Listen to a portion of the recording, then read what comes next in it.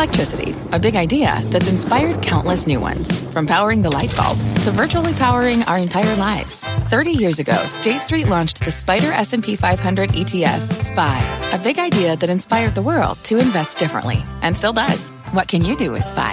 Before investing, consider the fund's investment objectives, risks, charges, and expenses. Visit ssga.com for a prospectus containing this and other information. Read it carefully before investing. SPY is subject to risks similar to those of stocks. All ETFs are subject to risk, including possible loss of principal. Alps Distributors, Inc. Distributor. Live from the NASDAQ market site overlooking New York City's Times Square, this is Fast Money. I'm Melissa Lee. Tonight's trader lineup, Tim Seymour, Karen Feinerman, Mike Coe, and Steve Grasso. Ahead on Fast, the crude collapse, oil dropping nearly 9% to start the week. Energy stocks among the worst performers on the S&P. Is today's drop a sign of a global slowdown ahead or just a bear market head fake? Plus, the Bitcoin bounce, the cryptocurrency now back in the black for the year. Bitcoin surging more than 16% in the past week. What is behind the rebound and where do we go from here? And later, AMC getting into a mining company may not be a one-off. Why this meme stock might not be done doing, quote, transformational deals that have nothing to do with movies or popcorn. But we start off with a massive milestone for Tesla. The stock climbing back into the green for the year after surging more than 8% today. Its biggest one-day jump since January. That move adding nearly $85 billion to Tesla's market cap. More than entire Ford or GM. The gains coming after the company announced it would look into splitting its stock and paying out a dividend to shareholders. Tesla helped lead markets higher with the tech-heavy NASDAQ rising more than 1.3%. So what do we make of this move? Because it does seem that these sorts of moves, these have been the big events for Tesla, Tim. They've been monsters. And if you go back to the August of 2020 stock split, it put the stock up, by my math, about 75% over the course of the next couple weeks. The S&P inclusion for Tesla also later on that year was worth about 115% over the course of about 22 sessions. If you look at Tesla and their move off the bottom along with markets, it's about 55% over the last 20 sessions, which is very Tesla-like. And again, some of this is just a function really of Tesla's role as the high beta, high multiple tech company that sits at the top of the leaderboard. The fact that we've seen these types of moves for Tesla by this rabid and certainly very allegiant fan base, which is also their investor base, doesn't really surprise me. They've opened up factories. They are one of the biggest. They are a mega cap tech stock. And if we are to say that that is where you go for safety, Steve Grasso, then why not Tesla? Even if there are these valuation arguments against it. Right. So you just brought it up. So they opened up a $7 billion plant outside of Berlin. The Eurozone is actually buying more EVs for the first time than buying diesel-generated vehicles. This is a company that owns its own supply chain, the cream of the crop in the EV world. Where else would you go, to your point? So when you look at the chart on this, when you talk about a stock split, we know, Karen could speak to this better than anybody. Does nothing for shareholder value at all. Yet people will march into the stock and probably buy it up another $200 from the present level. Yeah, I think that's absolutely could happen. It wouldn't be surprised at all. Although I have come around to the idea that once you split and you have a lower price stock, you do allow a retail mostly retail, to be in it to trade options where one lot of options are not prohibitively expensive as it would be on a super high stock. The dividend thing I don't really understand. I don't think of them as a dividend company like Google, mature but not a dividend payer. So I don't really get that when you think about 2 or 3 years ago discussion of can they fund themselves? Will they be able to issue debt, which obviously they clearly were. Those converts are deeply, deeply in the money, so they're not even debt anymore. That transformation is really quite extraordinary. I think I don't understand the dividend thing. You could maybe have a very small dividend just to be technically a dividend payer, so that you're allowed to be included in various portfolios that need dividend income. But good for them. This is really quite an extraordinary story. Too expensive for me. Yeah, the options point of it is a good one. We had this discussion when Amazon announced its stock split, Mike Cohen, and Tesla options are usually very, very actively traded in the options world. As I understand it today, they were monster. There was monster activity. Yeah, we saw this also before other splits. That's fairly typical. I think it's important to remember that in these very high dollar stocks, sometimes one of the reasons that you do see that elevated options premium is so that people can get exposure to the stock or even to a round lot equivalent for significantly less capital than it would require to actually go out and buy the shares. So if it's going to cost you $100,000 to go out and buy a round lot of Tesla, you can get into it, we're using oftentimes spreads, which is another way that you can mitigate the cost. But, just going to what Karen was saying, there isn't much sense to me when you have a fast-growing company in trying to return capital to shareholders in a business that is as capital-intensive as this one. And the interesting thing is that Tesla's CapEx has typically been a tiny fraction of what it is for the other large sort of legacy automakers. I mean, we're talking Ford, General Motors, Toyota, and Volkswagen. And as they go from being a niche and basically the initial player of the luxury electric vehicle market to being a mainstream player, one should only expect that their capital expenditures would rise somewhat significantly. So we're talking about not $1 billion or $1.5 billion, but $7 or $8 billion a year potentially. So, returning capital to shareholders doesn't seem necessary or sensible. But, sometimes this company will say things and throw these trial balloons out there, but it isn't necessarily something that's going to happen.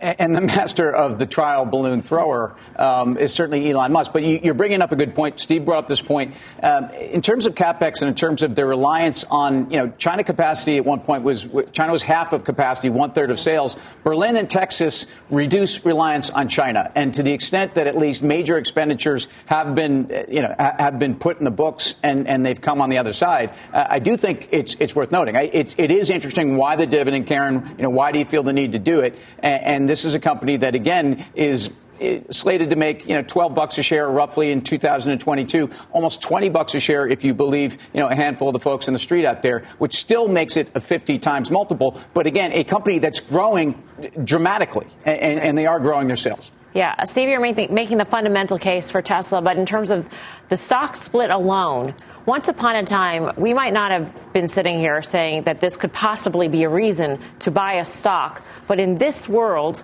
in the day and age we live in, is it a reason to buy the stock? Steve. When you have right-way splits in this, when you have right-way splits in the stock, it always, in this day and age, it's always going to rally the stock. When you have wrong-way splits in the stock, reverse splits, it's always going to be the death star for the stock. But when you have a stock like Tesla, this is a name that is, to Karen's point, we were worried about them going out of business a handful of years ago. Now we're not worried about that anymore. We're worried about what is he going to do next? What trial balloon, as Tim said, is he going to lay out there? Is it a battery? I remember years ago we were talking about the stock. Is it a battery company? Is it a car company? Is it a technology company? Yes. The answer is yes. So whenever you think you have a bear case to nail him down, he surprises you. And that's a bad place to be if you're a bear. All right, let's switch gears here. Apple finishing in the green today. The stock is now 10 days in a row, its longest winning streak since 2010. The company basking in the afterglow, becoming the first streaming service to win a Best Picture award at the Oscars. Apple's only been in the biz with Apple Plus for 3 years. They won for the movie Coda. One negative headline, though, for the company reports that Apple is cutting production for its new iPhone by about 20% due to weaker than expected demand. This report comes out of Japan. We've heard these things before, Mike Coe, especially from the Japanese newspapers, which supposedly have their ears to the ground to the supply chain that exists out in Asia. What do you make of this? So two quick things about this. I mean, first of all, my biggest concern would take place if we saw essentially concerns about or the desire to start slowing production because we saw people transitioning to competing devices, and that is not the case here. The other thing is that when I read this, I saw that it was the iPhone SE, which I think is just a subset, and I'm not sure that it's the highest price subset. As long as the demand essentially for Apple products as a percentage of the overall mobile devices market remains unchanged or continues to grow, I don't really see why this is such a huge negative. Obviously, there have been some pretty significant setbacks in terms of supply chain and things like that for a lot of technology providers. I think of this as more of as a pause. I don't see this really affecting Apple's market share at all, and that's what I'm keeping my eye on. The SE, of course, being the cheaper phone. I mean, revenues could be down, Karen. Maybe margins would be higher, actually. For the cheaper phone? No, if 20% of the cheaper phone production the mix. Sure. Right, the mix would be better. The mix would change, right. But I agree with, Mike's point is, to me, the main one, is it a demand issue or supply issue? Right? I sort of would think this is a supply issue. Mm-hmm. Then we get back to, is it denied or delayed, that sale? I would think just delayed. So, I'm long the stock. It's certainly not the cheapest thing I own by a lot, but I wouldn't trade out of it on a story like this. When I think about Apple today, also on a day, and we're going to talk markets with Tony Dwyer a little later in the show, but on a day when the story in the bond market was really that, again, we're seeing the yield curve invert, et cetera. The reason I'm bringing up Apple in this conversation is because the flight to quality in big cap tech is undeniable. And we just had this conversation about Tesla and as a dividend, paying divs, why, et cetera. Apple is a company that has so many levers to pull. And even during a period where we think demand could be an issue, Apple can be buying back stock. They can be increasing dividend. Their capital markets and their capital structure dynamics are so different than any other company in the world that this is a reason why I think even on a day like this, if this was a headline that could have taken Apple down, I think their fiscal numbers that come out in 6 weeks away are really the story that people are going to want to see on margins and where demand is for a bunch of products that I think have been pulled forward. Yeah, I think the reaction in the stock, Steve, was the most, I don't want to say surprising thing about it, but it tells you a lot about how the markets treat these sorts of rumors. We hear them time and time again about suppliers getting orders to cut whatever, because of demand issues or whatever it is. Just cut production. Right. So I'll give you the negative. I'm still long Apple. I intend on staying long Apple. The only negative that I see is it's had an incredible bounce off the recent low. Today was an outside day, so technically it made a higher high and a lower low than the previous day, which means that it should, in theory, break trend. If it breaks trend, the trend has been up. So you don't want to see it break trend. You want a continuation of the process. But everyone's going to be talking about that 182.86 number yet again. That's the $3 trillion market cap level that it was at before it faded. The other thing I think people are going to start talking about is the auto recurring sales event to make it like a subscription stock. Are you going to want to do the auto subscription stock for your hardware? Maybe, maybe not. But I think Apple's getting ahead of the service headwind that potentially could be coming at them. Well, I shouldn't say potentially. That's been coming at them regarding the Apple Store for years. But that's going to be an ongoing headwind for years. I would stay long Apple and look for $200 sooner rather than later, even though technically you could get a little bit of a backpedal. Are you saying that they came out with the subscription hardware plan, Steve, because they know that services are going to slow dramatically? No, I don't think they're going to slow, but I do think that the rhetoric is out there, and I guess services are somewhere around 18% of total revenues right now. Maybe I'm a little bit shy. Maybe it's more like 19%. I don't think they're going to slow dramatically, but that is the potential, and that is definitely the rhetoric, and I think they want to stay ahead of that. Just one more thing on that subscription. It makes me wonder, do they want to get into your pocketbook more? Do they want to have you paying monthly, and do they want to have you, Apple Pay? Do they want to provide financing? They have the credit card. Of course they do. Know. They want into my pocketbook. I'll tell you that, Karen. But then if you think about Apple Plus as a subscription service too, you think about it. You brought up the whole dynamic of winning the best picture. I just think Apple as a company that has a services target on everything that you're doing and places they can own you. I think the fact that the media companies are now dominated by Netflix, Amazon, and Apple is extraordinary and underappreciated the day after the Oscars. Well, how should we interpret Apple's win? We mentioned that Apple's been in the business for 3 years or so as a content producer with Apple Plus. And so should the other streamers be more highly valued, or should we look at them as potentially the next studios? Should folks like a Disney or a Comcast be worried because their studios have much stiffer competition from the likes of an Apple and Netflix, Mike? No, I don't really think so. I mean, this is the thing. I mean, do we sit and watch the Oscars every single year and then figure out, okay, well, whichever studio won, that's the one that we're going to go and chase the stock now? I don't really think that's the way, investors think about things. I mean, if you have a big blockbuster, that's another story. We do see people, and we often see the Reddit crowd, for example, start chasing that a little bit. But, at the end of the day, we're more interested in profit margins and revenues and ticket sales than I think we are the number of shiny trophies. Although, if you're in Karen's family, maybe that's the thing that you're paying a lot of attention to as well, because you seem to be accumulating them. I mean, two shiny trophies in your family. Yeah. That's really congratulations. Very cool, very cool. I had nothing at all to do with any of it, sadly. But one more thing, though, these movies, I mean, those 10 nominations were a lot of small movies, right? And then they had that 5 highlights, people's favorite. They were all like Avengers this and Marvel that and Blow Up this. And that's where those tentpole movies are. Yeah, Netflix had 27 nominations or something like that. I mean, it's extraordinary. And as someone that at one point called Netflix just the pipes and really a conduit. And now an owner of Netflix shares. And now an owner of Netflix shares, and now an owner of Disney shares, and an owner of Apple shares, and an owner of Amazon shares. So, I mean, I like my exposure to both old school media and new school media, but I do think it is about content. I do think that an argument, and I love Disney's content. I think their studio is unrivaled in their ability to roll out things that are massive and the flywheel and all of that. But to say that Apple's getting Best Picture isn't a seminal moment, I think for Hollywood, I think it is. And I think it's a really important in terms of driving talent. They could always have overpaid, but now I think this is a studio that has to be respected differently. All right, coming up, stocks closing out the day in the green. The Nasdaq up more than 1%. So where should you park your money? Canaccord's Tony Dwyer joins us in just a few to help navigate the markets. The risks, he says, Wall Street is overestimating. But first, financial fallout. Banks in the red as spreads get close to zero, and regionals are getting the worst of it. The details next. Don't go anywhere. Fast Money's back in 2.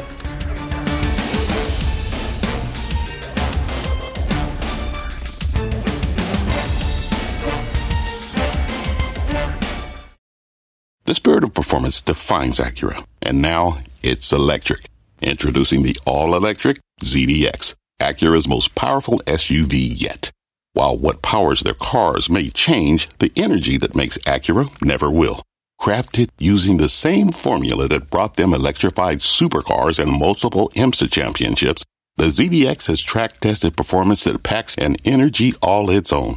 With a premium Bang & Olufsen sound system and up to 313-mile range on a single charge, and a Type S variant with an estimated 500 horsepower, the ZDX is everything they said electric could never be. It was built with the driver in mind, just like Acura's been doing since the beginning. We could talk all day, but the only way to experience this electric performance is to drive it yourself. Unlock the energy and order yours at Acura.com. What does it mean to be rich? Maybe it's less about reaching a magic number and more about discovering the magic in life. At Edward Jones, our dedicated financial advisors are the people you can count on for financial strategies that help support a life you love. Because the key to being rich is knowing what counts. Learn more about our comprehensive approach to planning at edwardjones.com/findyourrich. Edward Jones, member SIPC. Welcome back to Fast Money. Bank stocks taking a hit today with the KRE Regional Bank Index dropping more than 1%. The move coming as the spread between 30 and 5-year treasuries closed the day negative for the first time since 2006. Morgan Stanley downgrading financials today, Karen. You've made the point often that it's not just about the spread, but that's the way banks trade. Right. It doesn't matter that they're not one giant book of 2s versus 10s or whatever the spread is. But so the only good thing, I think, about going into bank earnings, which are the first ones out of the gate when we announce quarterly earnings, is that the bar will be low. I mean, when you think about this year, this time last year, SPACs were on fire, capital markets was going crazy, and you had a much steeper curve. So this is going to be not so easy for them. That doesn't mean that they can't make money. They can, but the bar, I think, will be lowered. Normally, it's been high in the last 5 quarters, and no matter what they put out, the street was disappointed. Maybe this will be the reverse. I'm still long the bank stocks. We haven't seen a credit contagion like I thought was possible or was built into some of the sell-off. Maybe we still will. Who knows? I think banks trade as if they are waiting for something and pardon the metaphor, so things to float to the surface. So I think, and I don't mean, I mean, unknown contagion. Save me from myself. Yes, the point is that you have you've had a rubber ducky. You've had a massive move though in yields, the type of a move, and we talk about velocity of moves all the time. And many folks that are playing in the fixed income markets, but specifically the treasury markets, are highly, highly levered. And the sense that no one is escaping from this. Again, think about the moves we've had. Bonds were down in the first quarter a little bit. Now, they've never had a quarter where they've lost 6.5% to start the year, ever. So this is a case where I do think that banks are exposed to some of this risk. I do think that the yield curve, what Karen says is, everything is tethered to the 10-year. And the 5s, 30s inversion is concerning. People are waiting for 2s, 10s to invert. Yeah, it just doesn't seem to make sense if we had seen such volatility in various asset classes, Grasso, and not seen any blowups or any sort of impact on banks, even if it's their clients it doesn't and their make counterparties. Sense. Right. It doesn't make sense, but I think it was so telegraphed when we heard Chairman Powell talk about being aggressive to fight inflation. So all of these bank charts, all of them technically are a mess. Bank of America and Wells Fargo actually look like they're trying to fight back a little bit of an uphill battle here. But just think about what the Fed is trying to do. The Fed, well, and we'll talk to Tony Dwyer about this. The Fed is trying to slow down the economy. That's not great for banks. So that's not great for loan growth. Now, with everything going on geopolitically, do you want to be starting a business or taking out a loan right now, or you're probably going to wait and see? The banks are feeling that pressure, and they're feeling a possible recession out on the horizon. So that's what I'm seeing in the technicals. We'll ask Tony what he thinks about a recession possibility. Yeah, there's all this volatility in various things, Mike, and then there's also a concern possibly about the consumer and what they're willing to spend, and if they're actually starting to, whittle away the big savings lump sum that they accumulated over the pandemic because they're grappling with higher costs left and right. Well, of course, even if they did whittle away at some of the accumulated savings that people sort of got during the pandemic, I mean, we haven't really gotten back to trend, though, yet, have we? I mean, that's part of the issue, which to me speaks to still potentially some buying power from consumers. The thing that obviously I think for a lot of us that have been in the markets for a while that I look at, I'm looking at the 10-year and I'm thinking, OK, when is it going above 3%? 3% would be sort of a concrete violation of, the 30-plus year bull market, 40-plus year bull market that we've seen in bonds. I say 30 because that's about how long I've been in the business. But, of course, it predated my arrival. That's really the reversal in a long-term trend that I think a lot of us are wondering how that shakes out. And the suspicion is probably not very well, because when you have a big book of financial assets, especially things like credit assets, fixed income assets, those don't benefit if you're long duration from increases in the 10-year rate. And that's the sensitivity, I think, maybe that Tim was talking about. We're kind of waiting to see what the implications are. Somebody is probably out there with exposure to that, and it's going to be ugly when we see it. Really quick, though, the 30-year mortgage has broken that 40-year downtrend, and that has ramifications for a lot of different parts of the economy. So I hear you, Mike. It is 40 years and 2s and 10s, and now the 30-year has broken it. They haven't yet, but I think they will. All right. We are just getting started here on Fast Money. Here's what's coming up next. Crude crushed. Oil slipping as demand fears spark up. So is the economy headed for a slowdown? The details next. Plus, grab your popcorn. AMC's Curious Deals could continue. What the CEO said on the theater's big plans. You're watching Fast Money, live from the NASDAQ market site in Times Square. We're back right after this.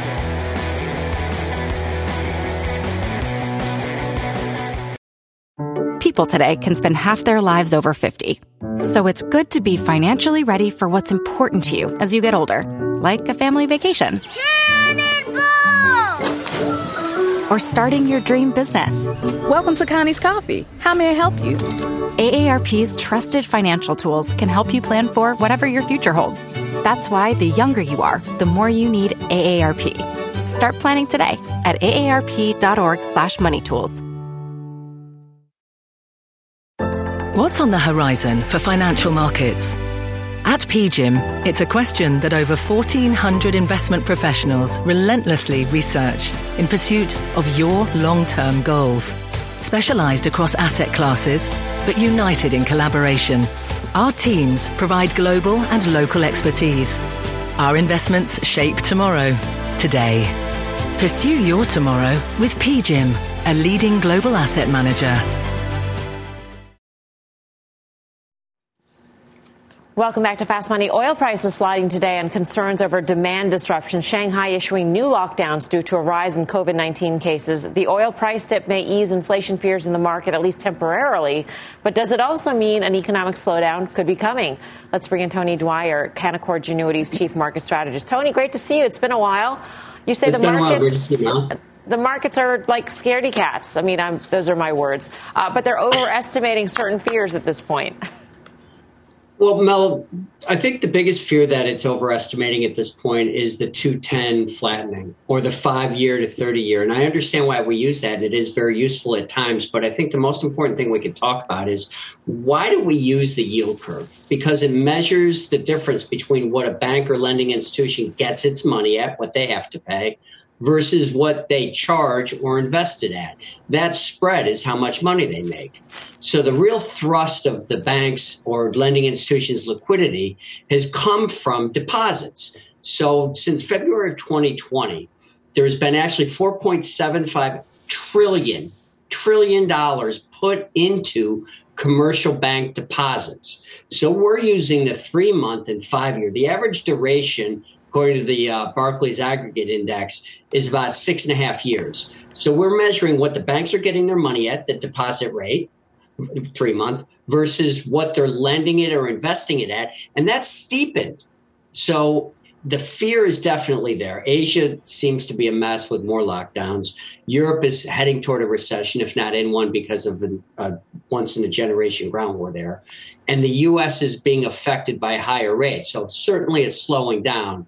But we don't look for a recession because that yield curve that's driving the lending is still very positive. Tony, it's Karen. Thanks for coming on. Do you think that, how do you think the yield curve will change depending on what the Fed does? If we see 50, let's say, the next 2 meetings, is this already priced in? Is it not? What do you think? I think it's priced in, right? At this point, everybody's talking about so many rate hikes. Karen, when we look back at the only time that there's been this divergence that I can find, this kind of divergence in the 210 yield curve versus the 3-month, 5-year yield curve was 1994, when Alan Greenspan was so fearful of inflation that they hiked rates 7 times in a row. 2 of them were 50 basis points, and then there was a 75. They doubled rates. The market acted similarly in that you had a 10% crunch in the beginning of the year, a lot of choppiness around the end of the first quarter, rallied into August almost to a new high, and then that slower economic backdrop hit it again toward December, so it retested the low, and then you didn't look back for 4 years. So I think we're in this environment. We've called it tumultuous. There's no question. Inflation's high. Rates are going higher. The Fed's in a box. No matter the slowdown, they've got to raise rates.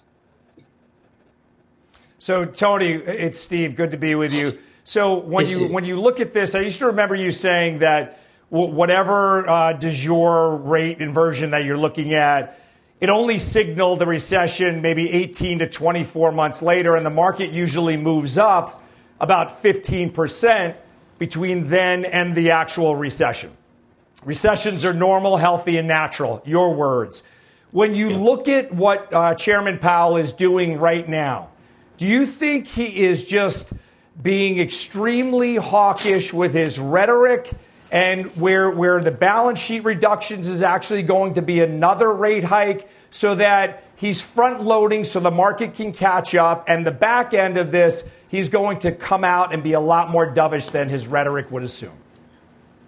Well, I think that's going to ultimately be the case, Steve, because the Fed's in a box. They have two mandates, inflation and employment.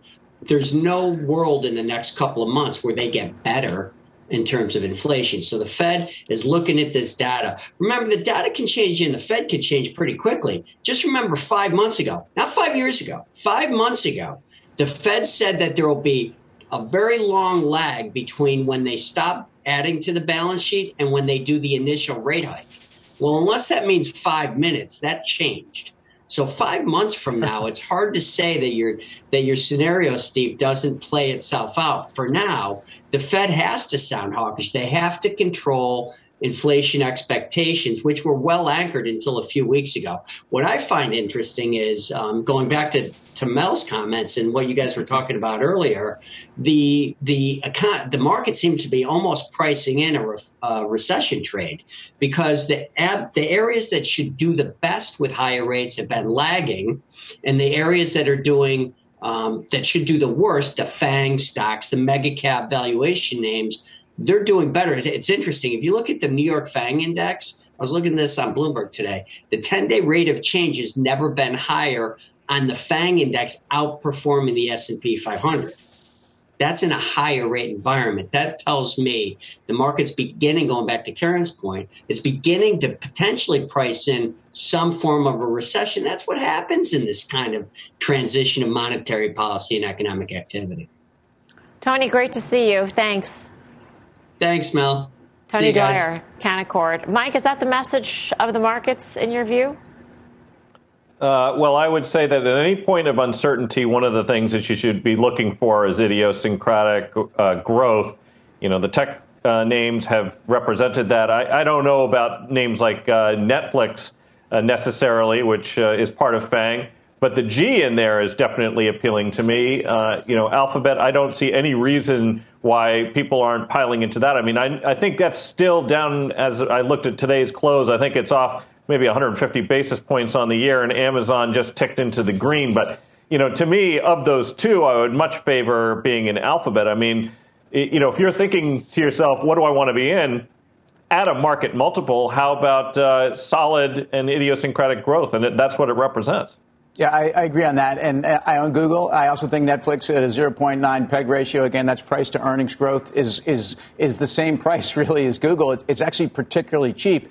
And I also think that we're now back to down 5% off the all-time highs in the middle of an aggressive Fed hike. And I think markets have climbed that wall of worry. I think there's a lot what's going on. We all know where sentiment was 3 weeks ago. We all know that we've now moved 12% higher on NASDAQ stocks. So the question is, we always get a multiple correction in a tightening cycle, typically 2 turns or more. We certainly had gotten that as of where we were a few weeks ago. I do think you're in a case, and there's a chart out there, I don't know if we have it out there, but Goldman had a report talking about buyback activity. And again, in an environment where you have less opportunity for growth or companies that actually are concerned about the volatility in the environment, they are buying back stocks. Goldman says they're going to buy back $319 billion in stocks this year, which would be an all-time record. Coming up, movies, mining, and maybe more. AMC surging nearly 45% as CEO Adam Aron digs into the theater chain's future plans. What he says is next for the company. Plus, crypto cruising higher, Bitcoin surging and nearing the $50,000 mark. Grayscale CEO Michael Sonnenschein will join us next to break down the moves. Plenty more Fast Money ahead. Back in 2. Get your trades to go with the Fast Money Podcast. Catch us anytime, anywhere. Follow today on your favorite podcasting app. We're back right after this.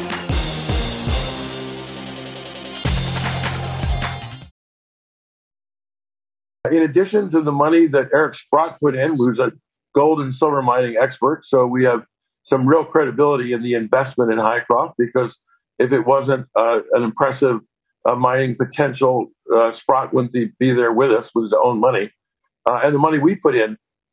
But we just raised another $139 million in 9 trading days. We are going to leave the running of the gold and silver mining company to the experts. We're experts in balance sheets.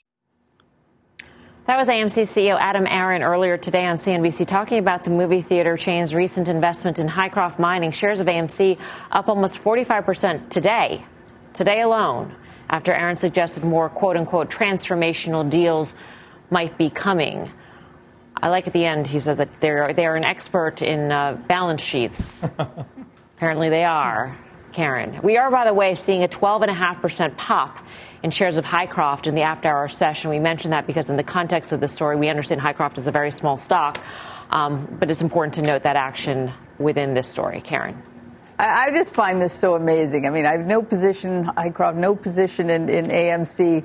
Just the idea that they would use their pile of cash, which he keeps referring to, $1.8 billion, seemingly ignoring the far more huge pile of debt, is kind of astounding to me. And looking through some of the filings today, reading them more closely, they were actually using some of the money to pay off Hycroft debt, which I find staggering that AMC, with so much debt, they are a junk-rated issuer. Right. So they pay a lot in interest. Yes.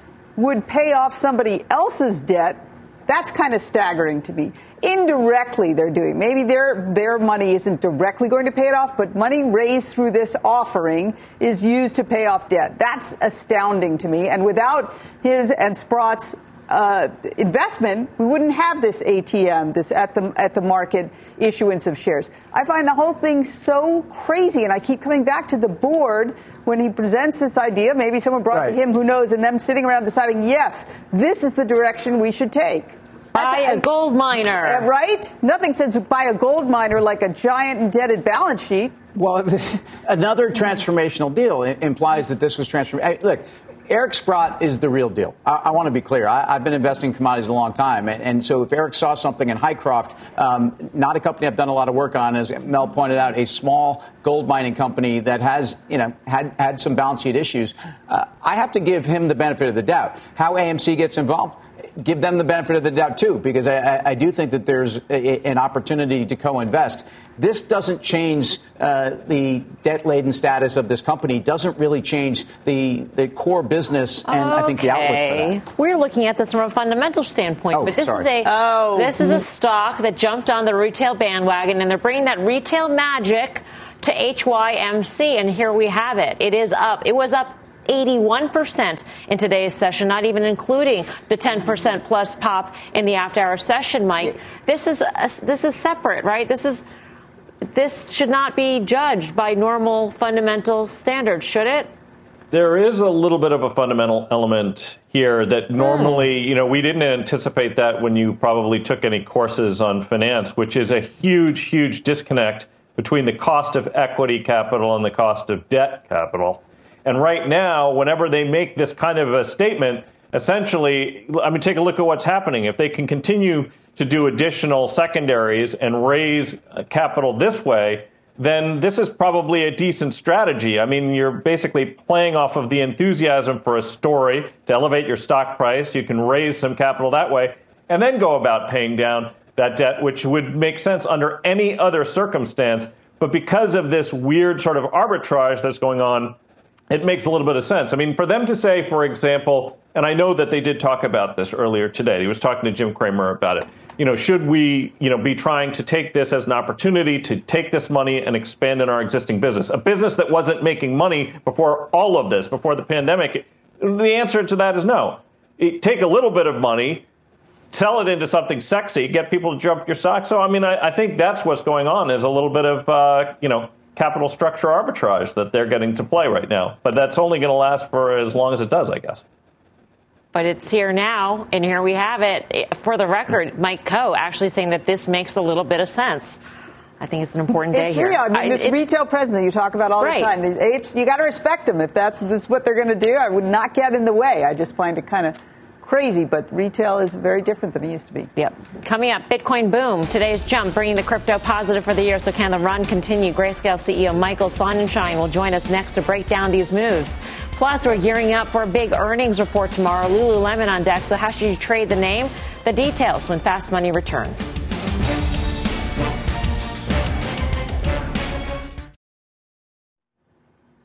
Welcome back to Fast Money. Bitcoin bouncing back big, going positive for the year. So is this rally here to last? Let's bring in Grayscale Investment CEO Michael Sonnenschein, the man pushing hard for the next Bitcoin ETF. Michael, great to have you with us. Great to be here. I actually want to start off with GBTC, which is trading currently at about a 20% discount to its net asset value. You have said in other interviews that if the SEC rejects your plan to convert to an ETF, that you would explore all options. What does that include? Well, I think really, Melissa, this is really about continuing to work proactively with the SEC. Grayscale's history around GBTC goes all the way back to 2016.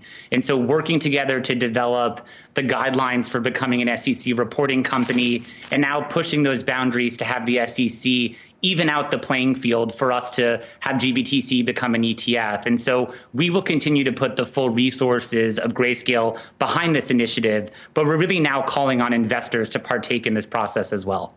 What is the reasoning that you've gone from the SEC as to why they're hesitant about this, and what are your counter arguments? Well, the SEC has cited time and again concerns over the underlying Bitcoin market, the potential for fraud and manipulation, or a lack of surveillance in the underlying Bitcoin market. Now what we find ourselves is a world in which there are Bitcoin futures ETFs, but still a rejection of the underlying Bitcoin spot ETFs like GBTC's application. And while it's a very, very important milestone for us to have Bitcoin futures ETFs here in the U.S., the futures contract itself does not solve any of the underlying concerns that the SEC may have about Bitcoin. And thus, we really think the SEC should do the right thing, protect investors, and allow both of these product types in the market. So when you say all options, does that include a lawsuit? I mean, what is the recourse for a company like yours if the SEC does eventually reject? I don't want to say eventually. Should the SEC eventually reject the bid? There are certainly the options to get into legal arguments around this. One of the most prevalent comment letters that has been submitted now around the GBTC conversion is actually the potential for an APA violation where a regulator is not looking at two like issues through the exact same lens. So come July, all options are certainly on the table. But between now and that time, again, it's really important that all GBTC holders participate in this process. So what is the marketing sort of aspect of this all? Your GBTC product versus the current products on the market, the futures ETFs, the futures products. I mean, is it that if you buy GBTC here, you're getting a discount to Bitcoin, and that eventually that premium will close and you get a 20% shot higher? Or, I mean, this is not the product that most closely tracks Bitcoin. Well, there are certain differences between the futures products and the potential for a spot ETF, right? You have roll costs and other elements of the futures products that do erode away at the investor's ability to effectively track Bitcoin. Certainly today, investors have the opportunity to buy Bitcoin in the spot market or buy Bitcoin exposure through GBTC, at 80 cents on the dollar. And one would expect that to converge with net asset value if it's approved to be an ETF. But importantly today, Melissa, there are over 800,000 accounts in the U.S. that own GBTC today, retirement accounts, ETFs, mutual funds across all 50 states. And so we really want to encourage, again, investor participation and understand that they have an important role to play here as the SEC weighs this important decision. All right, Michael, great to see you. Thanks for your time. Thank you. Michael Sonnenschein of Grayscale. We spent time on this because there is this issue. If you own GBTC, there is a cohort of people who own this thing thinking that gap will close. Right, exactly. You'll get a 20% pop, theoretically, if the SEC approves an ETF. And we're waiting here. I'll be shocked that they don't approve the ETF at some point. And I think it's ultimately fantastic for the asset class. Obviously, I think regulation is not the issue. Michael just said it. They welcome working with the SEC. The decentralized nature of this does not mean it should be run roughshod. And I also always say I also want my Treasury to know where and keep track of the currency and the exchanges between the dollars. So ultimately, I will point out also that Bitcoin is up up about 35% since Russia invaded Ukraine.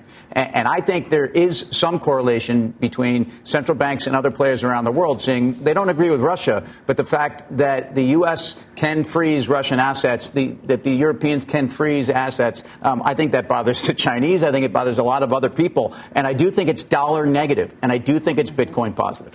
And then the other factors that are dollar negative, of course, central banks wanting to potentially move away from the U.S. dollar as a reserve currency, Grasso. All this, bullish for Bitcoin here as we sit at these key levels. Yeah, I think it's all bullish for all crypto. I actually own the Grayscale Ethereum Trust. That's been up pretty aggressively as well pretty recently. But I think the takeaway that Michael had just said and Tim touched on, the regulators seem to be warming to this idea, and it's no longer this thing out in the stratosphere. This is happening, and we're gaining market share, and it's bullish. All right. Coming up, Lulu on deck to report earnings tomorrow. We're diving into the name and finding out if shares are ready to rebound. More Fast Money right after this.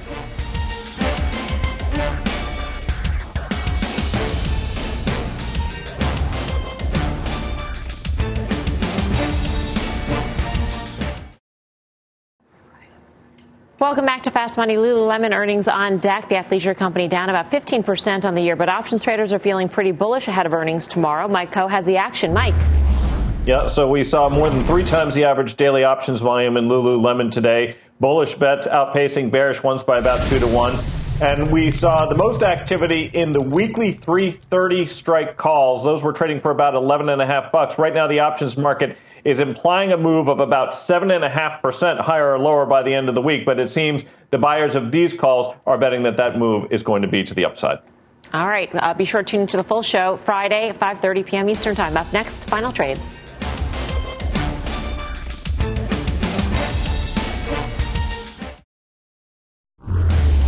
Final trade time, Mike. Yeah, I'm going to go with Ford. Steve Grasso. I'll go on the same theme. Tesla, I'm looking for it to move up about 15%, back to that 1240 level. Tim Seymour. Massive pullback in oil. This is not a time to run out of the oil services trade. There's going to be a lot of drilling going on. I do think you want to stay in this trade. Karen Feinerman. Yep, I like coals. I think there's a real process underway, and if there's a deal, which I think there will be, the stock will go up from here. All right. Thank you all for watching Fast Money. We'll see you back here tomorrow at 5 for more Fast. Meantime, do not go anywhere. Mad Money with Jim Cramer starts right now.